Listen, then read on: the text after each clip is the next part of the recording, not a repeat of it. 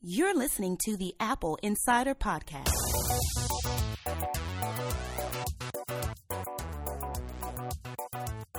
Welcome to episode 18 of our show, where we discuss the latest news about Apple, iPhone, iPad, Mac, and more. We're recording on Thursday, May 28th, 2015. Today we'll be talking about Johnny Ive and his promotion to Chief Design Officer of Apple. The Apple Watch, we've got a couple of great stories about that. Mikey wrote a fantastic Pixelmator for iPhone first look. We've got some Apple Pay news, and we've been running a Watch Effect series, which talks about how the watch could change iOS and Mac. This week we have with us Apple Insider Senior Editor Mikey Campbell. Hello. And also Shane Cole calling in from overseas. Buenos dias. And I'm your host, Victor Marks. Let's start right away with talking about Johnny Ive. Shane, you tell me about this news a little bit. Well, it's pretty cut and dry. Johnny got a promotion, or a controversial promotion, I guess we should say. Some people think it's a actual promotion where Johnny is the new Steve Jobs, aka the arbiter of taste for Apple, and some people think it's a promotion in name only that suggests he's sort of on his way out the door. He's been replaced in his old role by two people, which always makes you feel good. And yeah, there we go. I think it's the latter. I think he wants to retire, truthfully. And this is the third step in a very long and well-designed PR approach to soften the blow when he eventually does go. Yeah, but Apple has traditionally only had a handful of C-level roles, right? They've had CEO, they've had COO, they've had CFO because that's mandated, and now they've got CDO. They don't have a whole lot more. Pretty much everyone else is a senior VP, right? Yeah, I mean, I don't disagree that it's a notable change, right? And that's what everybody who thinks that this is a permanent thing, that's what they hinge it on. But there's nothing saying that it's not that for 5 years, right? I think at the end of the day, the writing is on the wall. The watch is out. You know, what's the next big product category? How excited can you really be about, making your iPhone even thinner every year? Well, let me ask. I mean, we've been talking about the car as a product, and perhaps this kind of a move frees him up to focus on that, where the day-to-day of what iOS looks like and what macOS looks like as interfaces and design and hardware design can be handled by those two other people. Yeah, I don't know. Yeah, I don't have a great insight on this, to be honest with you. I'm just putting myself in Johnny's position. You've accomplished a lot. By the way, that clicking sound in the background is me playing with my new Johnny Ive designed folding UK power adapter. He's accomplished a lot. He's the most famous designer who's ever lived, probably at this point. Maybe not if you include architects, but in terms of industrial designers, he surely is the most well-known of anybody. What about the detail? Oh, poor Mikey. He muted himself just as he was speaking. Dieter Rams. Nobody knew who he was until Johnny started talking about him. Well, I should say nobody outside classic of design nerds who love the classic Braun products certainly knew who he was. Yes, yeah. I mean, I'm a design nerd, right? I knew who he was, but John Q. Public had no idea.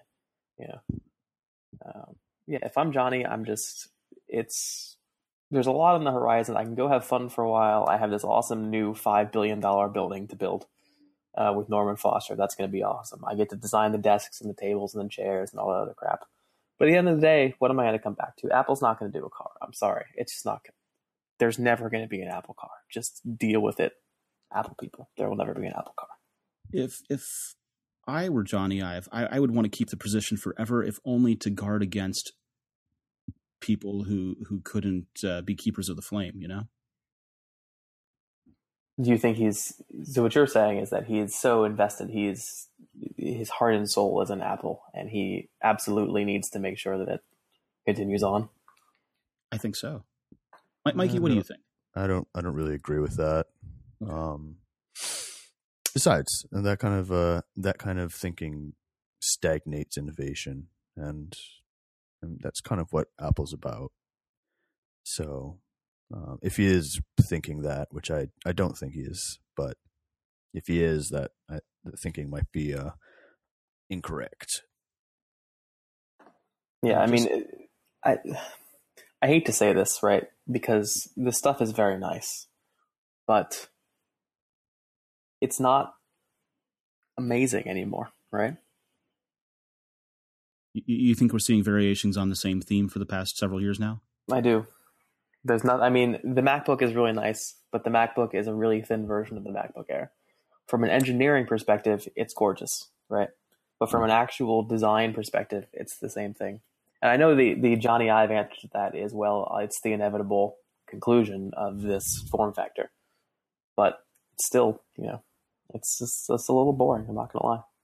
And you'd say that the new iWatch, the Apple Watch, forgive me, goodness, the Apple Watch is a interpretation of the iPhone first generation? It's not an interpretation of the iPhone first generation. Okay. I mean, I see where people say that, but it's carrying the same central theme as everything else, right? Open your MacBook Pro, hold your iWatch, your Apple Watch sideways, put it in front of the display, and look at how similar it looks. I kind of enjoy that aspect of Apple's design language over the past, ever since they started making the iPads look like the iPhone and not its own, separate species. It just speaks to a larger ecosystem, and I think once they nail that, then maybe we'll start seeing some actual change there. I don't disagree that it's nice to have a cohesive family, right, of products. Everything looks like it should be together. My problem is that the whole language in and of itself is starting to get old. I also find that problem. It's interesting that one of the things Johnny wants to do is go help with the Apple stores, because I also find that in the Apple Store designs, the aluminum, or I guess it's stainless steel everywhere aesthetic is just grating. Well, they haven't changed the tables since they got rid of the white tables that they had in the first generation of Apple stores. So Apple stores are probably the longest running existing Apple product that hasn't changed a whole lot since 2005, maybe? Yeah. Well, I mean, just like everything, we're going to obviously get tired of looking at it years and years. So, I don't know. At this point, they're selling hundreds of millions of products. So, I don't know. I guess they don't really need to change right now. They don't need to take those bold steps. And really, I don't know if Tim Cook wants to do that. So, yeah. Guess we're going to have to deal with it for at least another few years. I'm just going to do an informal poll. Shane, you said there were two sides to this, two sides to viewing this story. One is Ive is becoming the arbiter of all taste, as Steve Jobs was, and the other side is this is his gentle way out. Where do you fall? Well, there's also, I guess, a third option, which is it's a combination thereof. He is the arbiter of taste for some number of years, and then it's gone. Right, but this is inevitably prepping him for his retirement. Is that what you're saying? I think he's preparing to be gone. Mikey, where do you fall on this? I agree. He's been there a long time, and it seems like he may want to step out of the limelight. So I think this is a good way to prep the public for that move. He's never really wanted to be in the limelight, I think. Most of the keynote appearances we've ever seen have always been he's never taken recorded video. Yeah. But I think in the past he's obviously become much more of a figurehead for Apple's entire, product range. I mean, he's in almost every single video that every single keynote video that they present. And I don't know, he just may not want that anymore, and he just may be done. I mean, he's a multi-millionaire at this point, so what else can be done, really? Yeah. I think if Johnny is still at Apple in 5 years. I will be surprised. So, going by those views and perceptions of how this is shaking out, should we watch for keynote videos that don't have Johnny as the voice of design? No, I think Johnny's going to continue. I mean, he's not the voice of design, right? He is at this point the face of Apple.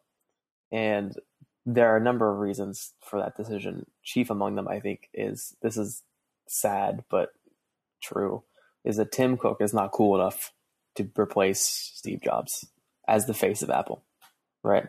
Steve Steve was a very different person than anybody else that's there. And I think Johnny is the only person who has the same kind of rock star appeal. I hate to say that, but the same kind of rock star appeal as Steve, right? If you try to replace Steve with just Tim, it's not going to work. And it's going to hurt the image.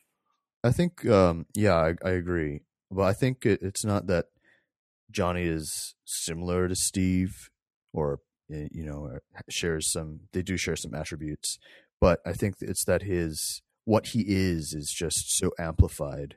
It's like distilled Ive, and he just exudes like this personality. Whereas Tim Cook, you could see yourself. He reminds me of a lot of other businessmen. Yeah. So I mean, he could be just any businessman walking down the street, but there's only one Johnny Ive. And to borrow from Simon Cowell, Johnny has the X factor. True, and he has an awesome British accent. So, right then. What's next? Let's talk about Apple Watch. We had two stories that were good and entertaining stories. The first one was that an Apple Watch driver in Canada was fined $120 for changing songs from their watch. And one of the questions is this a handheld device? Is it a Bluetooth accessory that's hands-free because you're not messing with the phone? And should he have been fined? Shouldn't he? What would the right answer be? Well, I guess it's... Yeah. I mean, well, when I wrote it, it's a question of the letter of the law versus the spirit of the law. It's exactly what I was going to say. I mean, if it's the letter of the law, then, there's a gray area there. It's not a handheld device. It technically falls more on the side of Bluetooth accessory. But if you're going with the spirit of the law, it is a bit distracting to be tapping on your wrist. You're still looking at something. Bluetooth accessories don't normally have really small LCD screens that you want to look at and interact with. I think they have, or the lawmakers are looking for things like hands-free headsets or speakers. Something that you can manipulate without taking your eyes off the road. An Apple Watch is not really that device. And the idea is to curb distracted driving, right? And I don't think any reasonable person could argue that fiddling around with your Apple Watch is not distracting. Well, if nothing else, it requires two hands, the one it's on and the one you're squeezing buttons with or tapping with. Yes, which is a problem in and of itself, cars notwithstanding. But yeah, I mean, there's no question that it should be considered an actual device. I mean, Florida has the texting while driving law, or they may have changed it now. When I left Florida, 87 years ago, there is a texting while driving law. It's illegal to text while you drive. The enforceability of which is questionable because there's no way for the cop to know what you're doing with your hand down below the dashboard. Are you texting or are you changing the song on your iPod or whatever? And the idea was exactly the same as this law, this Canadian law, right? Just poorly implemented. And I think that should be the standard everywhere. You're driving a 2,000-pound death machine. Don't be dicks while you're doing it. Yeah, I mean, a lot of states have that. I think do all of them have it now? I think most of them do. I don't know. If not all. Well, here in Hawaii, you can't even touch. I think it's like the same as this guy's in Quebec. I think it's similar to that law. You can't even touch a device. if you have it in your hand, you'll be fined, and it's up to the officer to kind of determine whether or not you're touching your phone or not. So yeah, I know, but things like this, getting the attention it did in the media is maybe a good thing for the whole movement of distracted driving, or the whole movement against it, because people think twice about it. Like, oh yeah, I didn't think about that. Maybe I shouldn't be talking to Siri while driving my Siri should be fine, right? I'm using that in CarPlay all the time.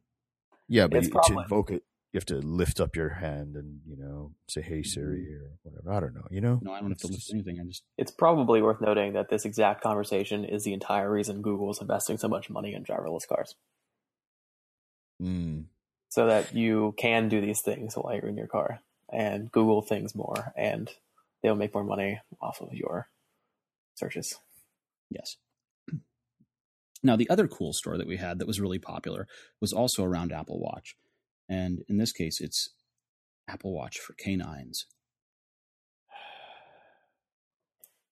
Okay, I heard the sigh. What was the sigh for? It's a non-story. It's a very popular non-story. Take us through. This story was pretty popular. Take us through it really quickly. Okay. A really rich guy in China posted a picture of his dog on his dog's Weibo account, posting as though his dog were doing the posting, showing off his dog's 2 new gold Apple Watch editions. Now, the Apple Watch editions in question in America cost $10,000. In mainland China, they cost $14,000. That's before strap options, right? Yes. This is with the sport band. So this is for the billionaire on a budget. So dude posted these 2 things of his dog, and the Chinese internet went insane. It's worth noting that the particular guy who did it is famous for being ridiculous. His dad is the richest man in China. He runs the Dalian Wanda Group, which is a huge property developer, and also just bought a major American movie theater chain, I think. I can't remember. Maybe AMC. But yeah. So he has a crap load of followers who follow him because he does ridiculous things. He posted before his dog with a little, the barrels that St. Bernards have in paintings and stuff. Of whiskey or brandy.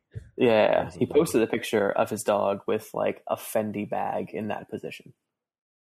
Right. So instead of a barrel of whiskey, his husky had a Fendi bag. A real Fendi bag or a knockoff Fendi bag? Well, it's China, so I assume a knockoff. And I don't think Fendi makes bags for dogs. How dare he? You never know. How dare he rub our faces in his opulence? Yeah, I know.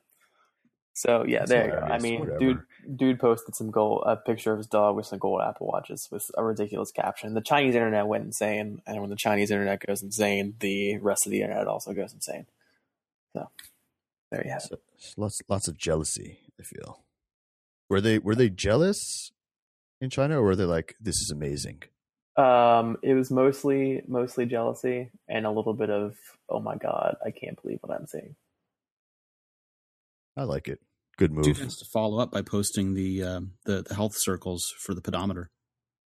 Well, he followed up with the heart rate, the pulse. Apparently, his dog was very calm, 58 beats per minute at the time.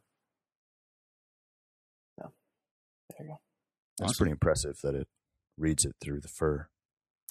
It looked like he had like parted the fur or something, but yes, I agree. Considering that you can't get a reading through your arm hair, I think. No, I can with the watch. Yeah, you do have copious arm hair, so I do. What if you shaved the dog's arm hair? I bet that would cause some outrage.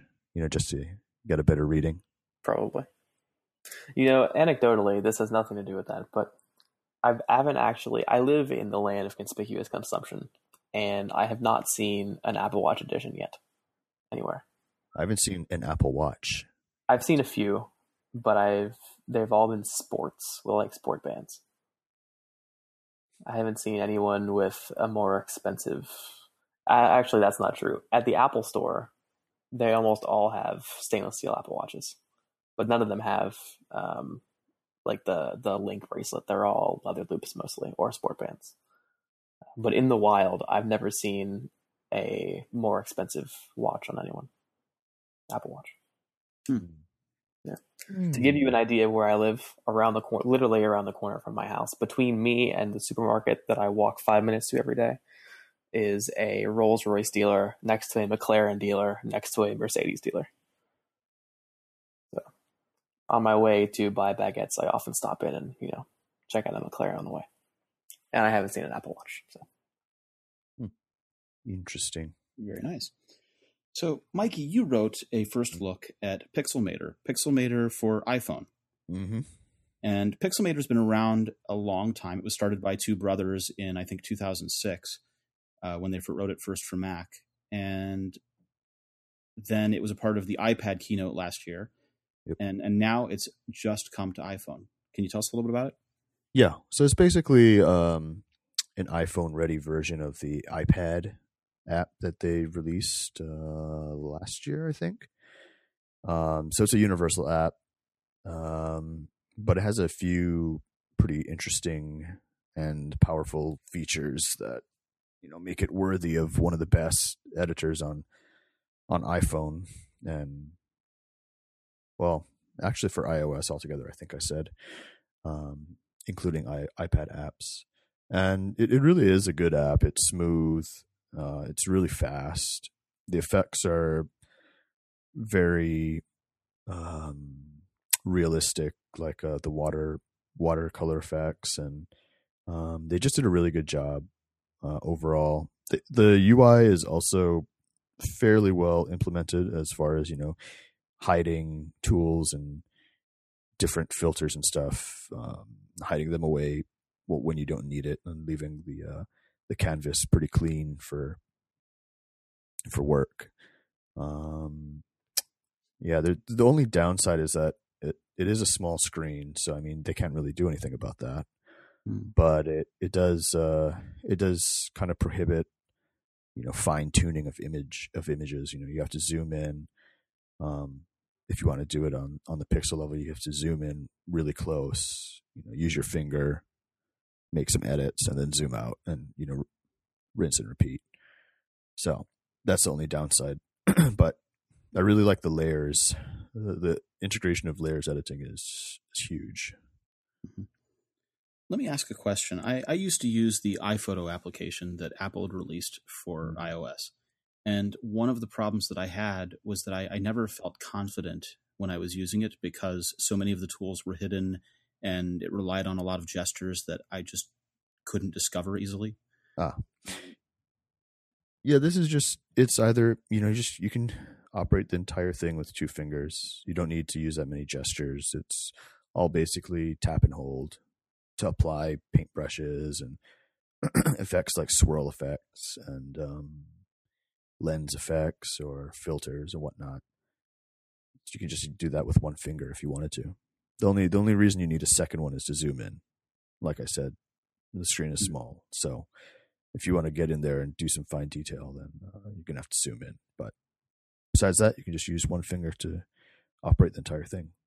So when you're editing, is it destructive edits, or it's non-destructive. So everything is saved to their own layers, and you can the original image is retained. So it's pretty advanced in that sense. It sounds really powerful for an iOS application. I was just about to say that. Yeah, it's what did they use? They used metal, and they're using OpenGL as well.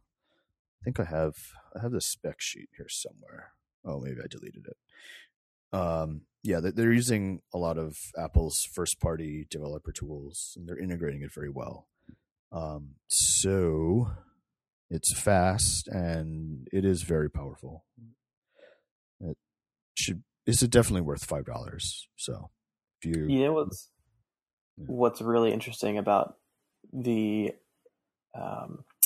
amount of good stuff Pixelmator has put out recently is that they're actually in Lithuania. They're based in Vilnius. Mm-hmm. Yes. They're not in the Valley or anywhere else. And I talked to them a couple years ago, actually. I interviewed those guys, and they said that it's the hardest problem or one of the hardest problems is finding competent developers, right? And he said that where they are, there are very few that are familiar with Apple platforms. So they have to basically teach them all everything, from the ground up, which I think makes it all the more impressive what they've managed to achieve. Yeah. I usually talk with Solius, one of the brothers, and they're both really like hands-on, and I don't know how they do it, but they manage pretty much everything from PR to development to I don't know, I guess hiring and stuff. So it's I don't know how big. Do you know how many do you know how many employees they have there? I think they're between 20 and 30 now, somewhere in there. Yeah, but it's pretty crazy. I mean, to build that and do what they've done from there in the market that they've done it in is pretty impressive. Maybe they're like monks. They have nothing else to do. But the thing that I've always loved about their product, Pixelmator, and what they're doing is that when they set out to do it originally, they bought the lowest spec MacBook that they could get and made it run well on that, so that it didn't matter. You didn't have to have the very best machine like you do with some Adobe products. And I think that philosophy still is going on. I mean, obviously, it doesn't run very well on that same 2006 MacBook now, but they're still making it accessible to everyone. Yeah, I wish more developers these days would focus on performance more. I mean, it's a buzzword now, right? We're making this very performant, but especially when it comes to web development, it's just gone totally out the window. And the fact that they do it so well in this specific niche, right? Image editing, which is generally speaking computationally intensive. It's amazing. I'm a big fan of Pixelmator. Yeah, I also like that it doesn't offer, superfluous features. Kind of like, how Adobe has like 5,000 apps, and they each do one thing, and a couple other things that are, I don't care. Who cares? Yeah, well, there's no technical or commercial debt for them, right? So they do what they feel they need to do, or what their customers tell them they need to do, right? They don't have to support the publishing workflow from 1987. Yep. There's something to be said for that. Yep. Pixelmator is it's good stuff. Yeah. Highly recommended. I think we all agree. So $4.99 on the App Store, and people who'd purchased it previously for iPad are updated for free in the iOS App Store. Oh, really? It's a universal app? It's a universal app now. Well, awesome. I bought it for iPad originally, and when I went to check today, it was simply updated for iPhone as well. Yeah. So if you own the previous one, you'll now have two. Nice. It's actually a Pixelmator for iOS version 2, but they're just really pushing that iPhone compatibility. So if you have it, you should see it updated. You can use all those cool new tools. Very cool. So next story is about Apple Pay. And as you guys know, I'm a big fan of Apple Pay. And Apple Pay is coming to Target, which was originally one of the Currency or MCX partners. And they said, we'll never do it. And now it looks like it's happening. Target. Le Target. The place you go when you don't want to shop at Walmart. That is so spot on. It's scary. That's exactly.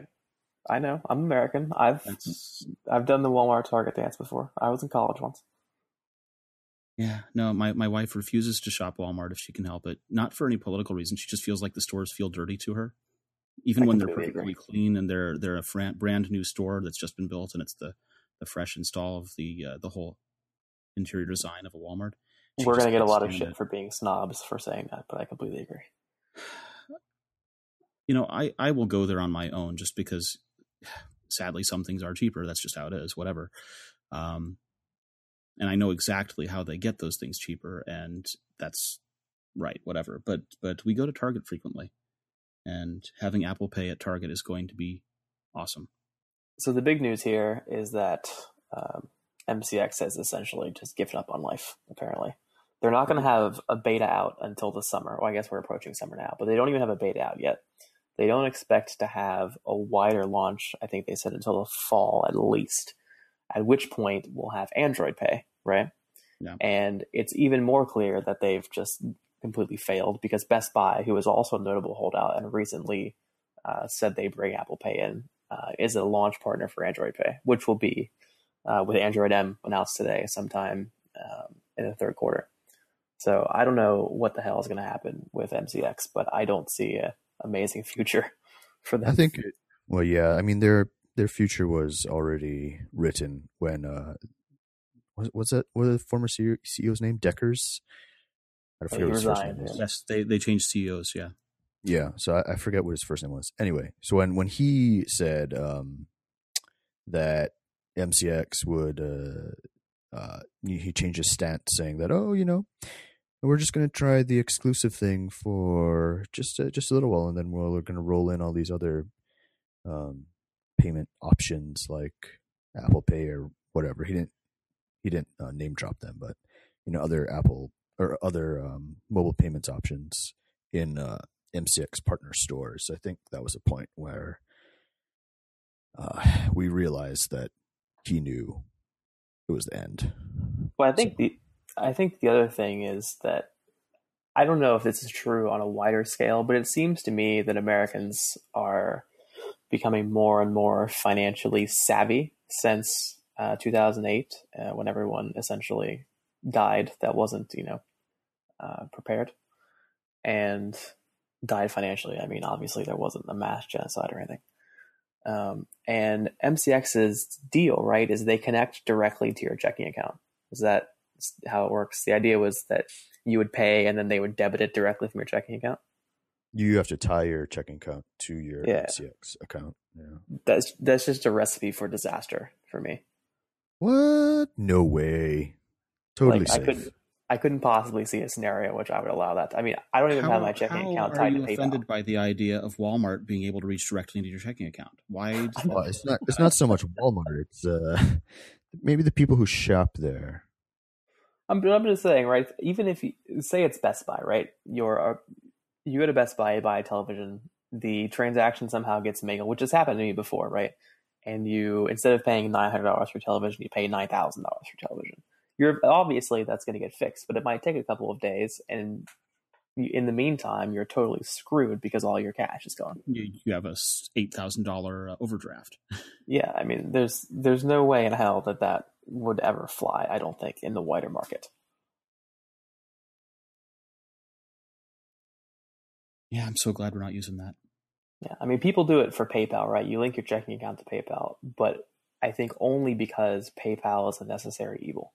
Because for whatever reason, they're the only ones that can possibly handle international transactions in a decent way. Well, I'm waiting for... There's also NetTeller or whatever, but NetTeller is the sketchiest thing that's ever been made by man. But is it possible that Apple Pay and perhaps Android Pay down the road? I mean, Google Wallet has already allowed for international transfers between people just using the email setup. Is there any reason why Apple Pay can't become that person-to-person handler internationally? I mean, I don't think that's what they're really going for. Well, that seems like a whole lot of regulation that will not. Now, where you could see that is Square. Square Cash is really nice. I've been using that since it came out, and I'm a big fan. And I think that the difference here, in my opinion, the difference is that Apple wants to work within the existing banking system, right? They don't want to become a financial services company, right? They want to put a very shiny front end on everybody else's financial services. Whereas to do something like that, you have to actually be in that business. That makes sense. It does. Yeah. So there you go. That's why I don't think that'll ever happen. Square may well do it, or somebody like Braintree or Stripe, a processor that's already moving internationally. Okay. I mean, the thing about what Apple's done is I think they've by putting a good front end on things and by using the secure element and making it so that credit card fraud is a lot harder, they've staved off even more regulation. You know, if there was going to be continued credit card frauds and these huge apocalyptic things like Target or Home Depot and those awful things where they stole that many people's data, you'd think that the government would get involved. And by EMV and Apple Pay coming into it, I think it probably staves off further regulation. Do you agree? Well, I mean, luckily, this is a situation in which capitalism actually works for consumers, because the credit card companies themselves have a vested interest in this not happening anymore. Yeah, and they also don't want to invite further regulation. Yeah, I mean, Visa, Amex, and Master. Visa, I think, basically led the charge to bring EMV to the States, as far as I can recall. Maybe that's wrong. But yeah, they have a vested interest in reducing fraud. I mean, which is already really low to begin with. But bringing it even lower is, millions of extra dollars in profit for them, which I think is why it was so easy for Apple to convince them to give 15 basis points per transaction. Cool. Well, we had Trader Joe's rolling out last week. We had Best Buy. We've got Target coming as Apple Pay. I'm optimistic for more and more places turning it on. Yeah, I still haven't used it. Really? I mean, in my day-to-day life, so I haven't had a need or an opportunity to do so besides testing. If my primary bank were on board with it, and they say they are, they just haven't had it been a part of any of the announcements of all the additional institutions coming online, I would be using it every opportunity I could. Yeah, I mean, I use it every opportunity I can now. I don't even live in an officially supported country. I don't have many stores here that support it. Well, you use cash. I mean, you're Hawaii, obviously, so do you use cash a lot? No, credit card. No, really? Yeah. Just no place that takes... I guess the places that I shop at don't support it. So yeah, okay. No, the McLaren dealership does not support it. I'm sorry. I know. I went down there. I tried to get the MC12. You want the P1? Pay. What is that? You don't want the P1? Nah. I'm a P1 guy all the way. No, I'm not for the Flash. Just, want a nice road machine. But they didn't say no Apple Pay, so I said no sale. The one they have in the window at the dealer by me, they usually have two. Right now they only have one. It's bright orange, like blindingly bright orange, directly next to there's two Phantoms in the Rolls-Royce dealer next to them, one black and one white. So you have this very nice understated black and white Rolls next to a bright orange McLaren. It's amazing. It's just an excellent walk. McLaren. So on Apple Insider, we've been running a series for the past week called Watch Effect. And the Watch Effect articles have been pretty popular. And they've all been sort of editorializing around the idea of what parts of the watch interface could migrate back to iOS for the phone and iPad or back to the Mac. And Mikey, have you been writing any of these? Have any of these got your byline on them? Yeah. It's not exactly what it could bring back. It's more of what we'd like to see, carry over from Watch. Watch has a number of interesting UI features that would make life a lot easier on iPhone, for example. I think the one I wrote was what was the one I wrote? The Force digital, Touch. Force Touch and Digital Crown. Obviously, but I don't think that we're going to see an iPhone with a digital crown anytime soon. as soon as I read your iPod headline, click wheel comes back. Awesome. As soon as I read your headline, my brain went back to the BlackBerry wheel. Yeah, no. So there was the hopefully Motorola that had a digital crown kind of wheel on the it. Q, also. yeah. I think some Sony devices also use the rotary input, but in any case, I think we could see the Palms made by the old Sony Palms had a jog dial kind of thing going on. Yeah. So I mean, those were Okay, but I mean, now we have multi-touch, so there's no need for that. And the screen is quite massive, so we don't need to worry about obscuring it with our fat fingers. So, but what the digital crown, the way that it handles UI tasks is interesting. You know, the list scrolling and all that kind of stuff. So, what I'd like to see is maybe instead of just bringing over the hardware aspect, just bring over the software side of it, and perhaps implement it with Force Touch. I think the example I offered was scrolling speed. Like you could theoretically put your finger on the screen, swipe up, start scrolling, and use Force Touch to control the speed of that scroll operation, which might be interesting. We'll see. My favorite part about the digital crown is actually the little feedback that you get when you've gone too far in a list. Oh yeah, I mentioned that in my article too. So for those of us who don't have the watch, can you tell me what that's like? Describe it for me. It's like a rubber band. Okay. Yeah, it's when you hit the end of the list, right? You get the rubber banding effect from iOS, but you also get a little tap on your wrist, and when it's difficult to describe, but essentially it feels like force feedback in the crown itself, even though it's not. And I know it's not. My brain is aware that it's not, right? It's the vibration motor inside the watch, but it feels that way. Sometimes I feel like it does have that force feedback kind of thing where the friction, but I know it's not, but it does feel like that, which is cool. Yeah, I really enjoy it very much. I would love to have that. So after spending a couple of weeks with the new 13-inch MacBook Pro with the Force Touch trackpad, I am totally on board with our new haptic feedback overlords. I always was a little bit skeptical, but would I really want my trackpad to vibrate in my finger? But now, yes, I do. All the vibration. Yeah, I'm totally down for haptic feedback in touch screens now. Yeah, before it was kind of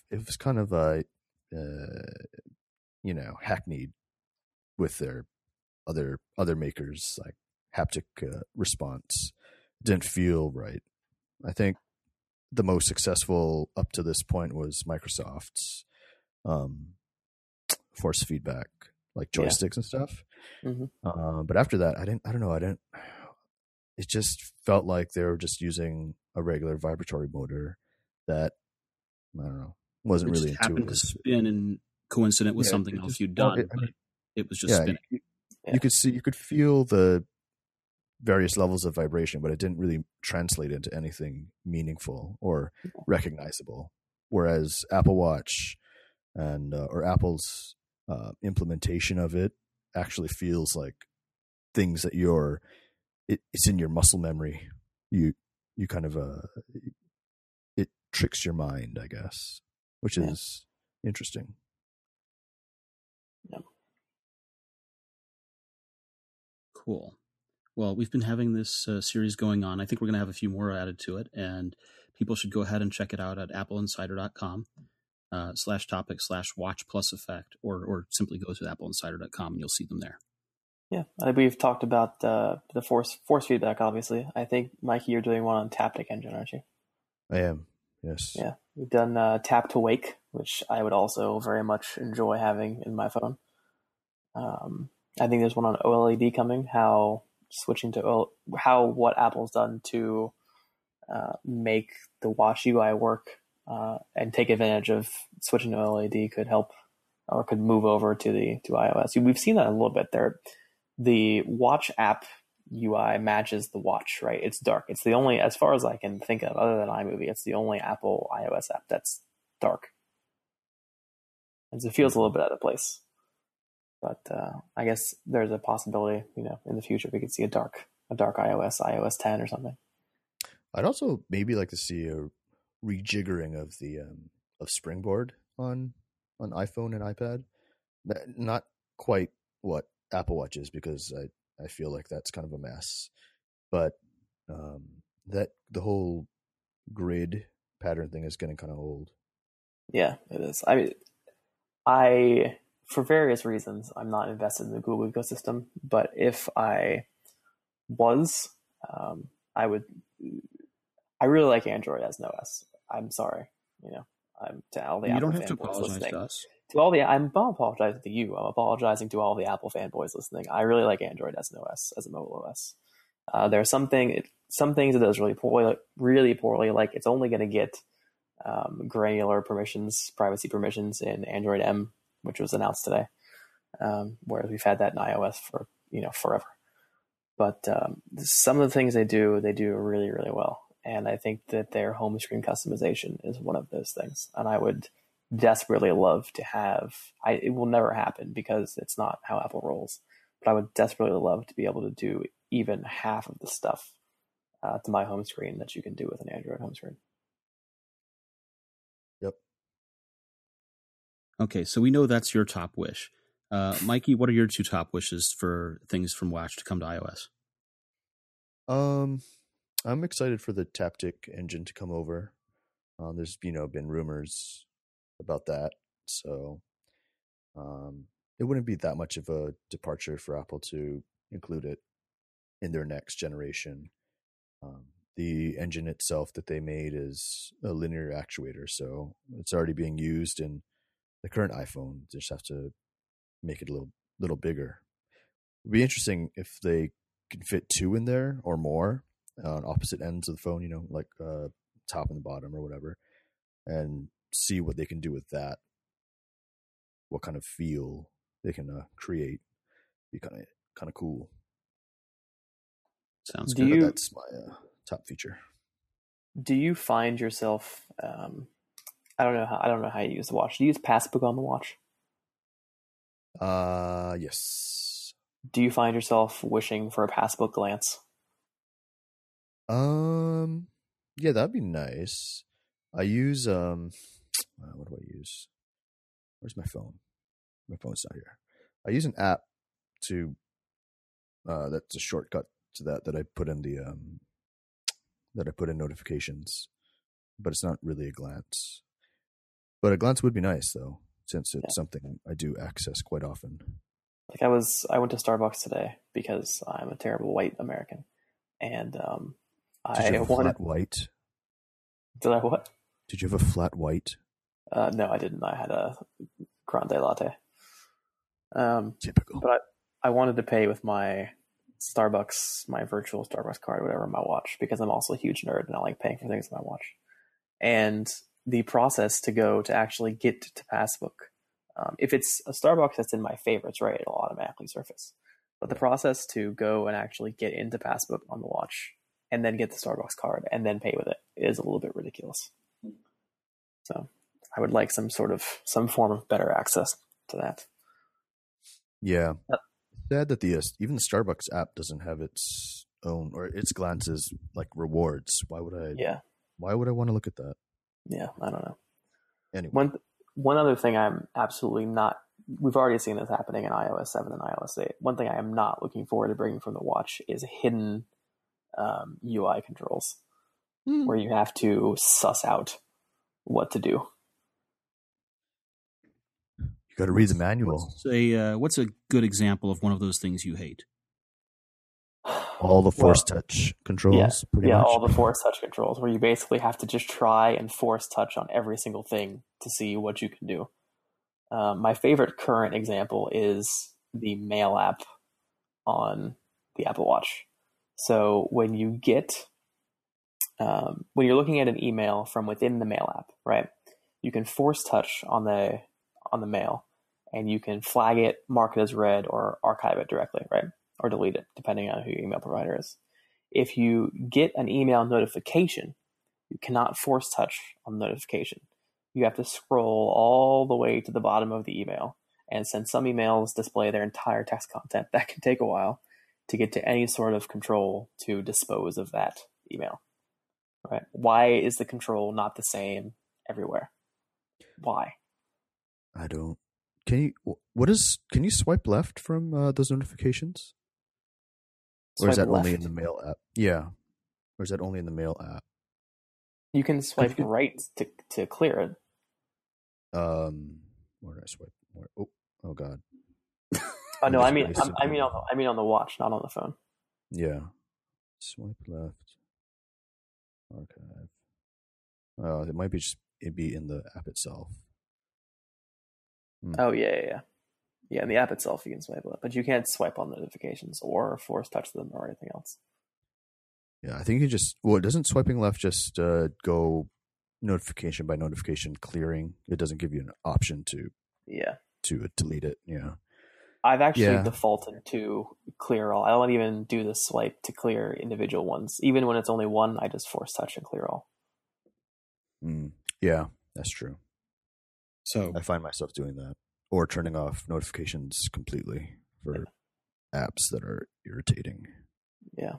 Another thing if I'm hearing this right, you need better notifications, better access to Passbook, better glances, and less mystery media interface. Yep. Basically, there are a lot of little things that are done wrong that I think probably could have been done better if the watch did less out of the box, right? Like another excellent example is the fact that when you are replying to a message, like an iMessage from a notification, you have the watch in and of itself has, let's see, 1, 2, 3, 4, 5, 6, 7, 8, 9, 10, 11, 12, 13, 14, 15, 16, 18 preset replies, or you can dictate a reply, obviously.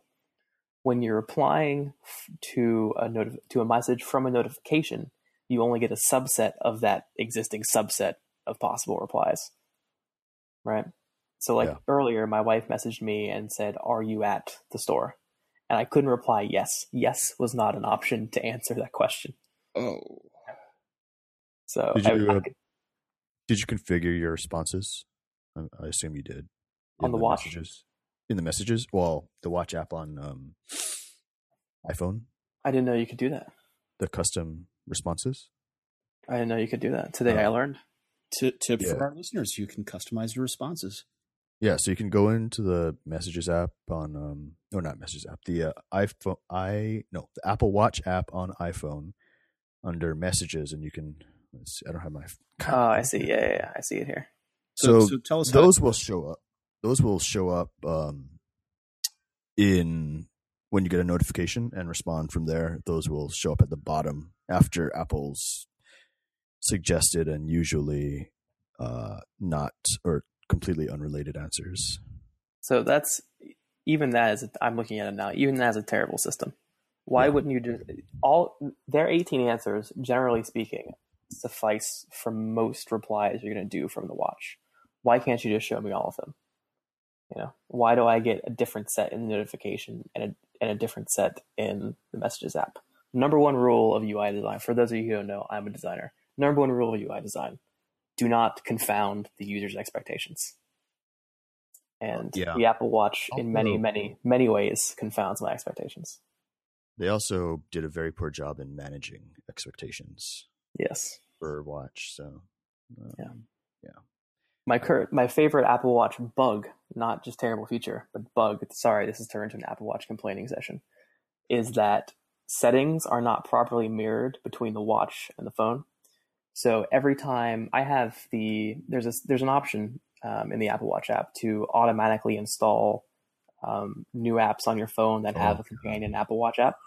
I have that turned off, but every single time one of my iPhone apps that has a companion Apple Watch app updates, it still gets installed on my watch every time.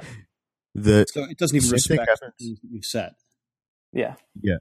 Well, it's weird because the same thing happens to me, but it doesn't install. It'll install like the icon or give me an installing icon, but the app is inactive on watch, but it's still there. So I have to go into the iPhone and reinstall it there and then uninstall it again. Yeah, mine are like half and half. Oh my God. So some of this is rough around the edges. Some of it is poor choices. Yeah. Okay. Yeah. The other good one is the mute switch, the mute control. If you mute your watch go to the settings on your watch and mute notification sounds. That setting is also available in the Apple Watch app. But when I'm muted on my watch, the setting in the corresponding setting in the app is not muted, right? The slider is off. So if I go into the sound pane in the Apple Watch app, it will unmute my watch. Yeah. So I also found another bug. Like I have the do not disturb settings applied to both my watch and phone, but it's the same on both. I set them. But if I say if the watch is charging in the morning and it passes the time when it's supposed to wake itself up and start giving me alerts again, and I haven't put it on, when I put it on, it'll stay in that mode until I manually switch it out, even after linking with my iPhone. Figured that out the hard way after I was not getting notifications for like 3 hours. If you are the product manager responsible for watchOS and you're listening to this podcast, 1, stop listening after this sentence. 2, please, dear God, overhaul your QA team. Please. True. Whoever is in charge, fire them, hire new people, because this is just ridiculous. All right. Should we wrap up the episode on that note? Yes. Following my rant. Following a fervent plea to the Apple Watch product manager for a new QA team, this has been the Apple Insider Podcast for May 28th, 2015. Mikey, where can people find you on the internet? On Apple Insider and on Twitter, I'm Mikey Campbell 81. And Shane, where can people find you? As ever, I am on Apple Insider. Well, thanks for listening. If someone decides to distill and bottle the spirit of Johnny Ive, we will tell you all about it next week on the Apple Insider Podcast. Thanks for listening. Share with your friends, and please consider leaving a review on iTunes.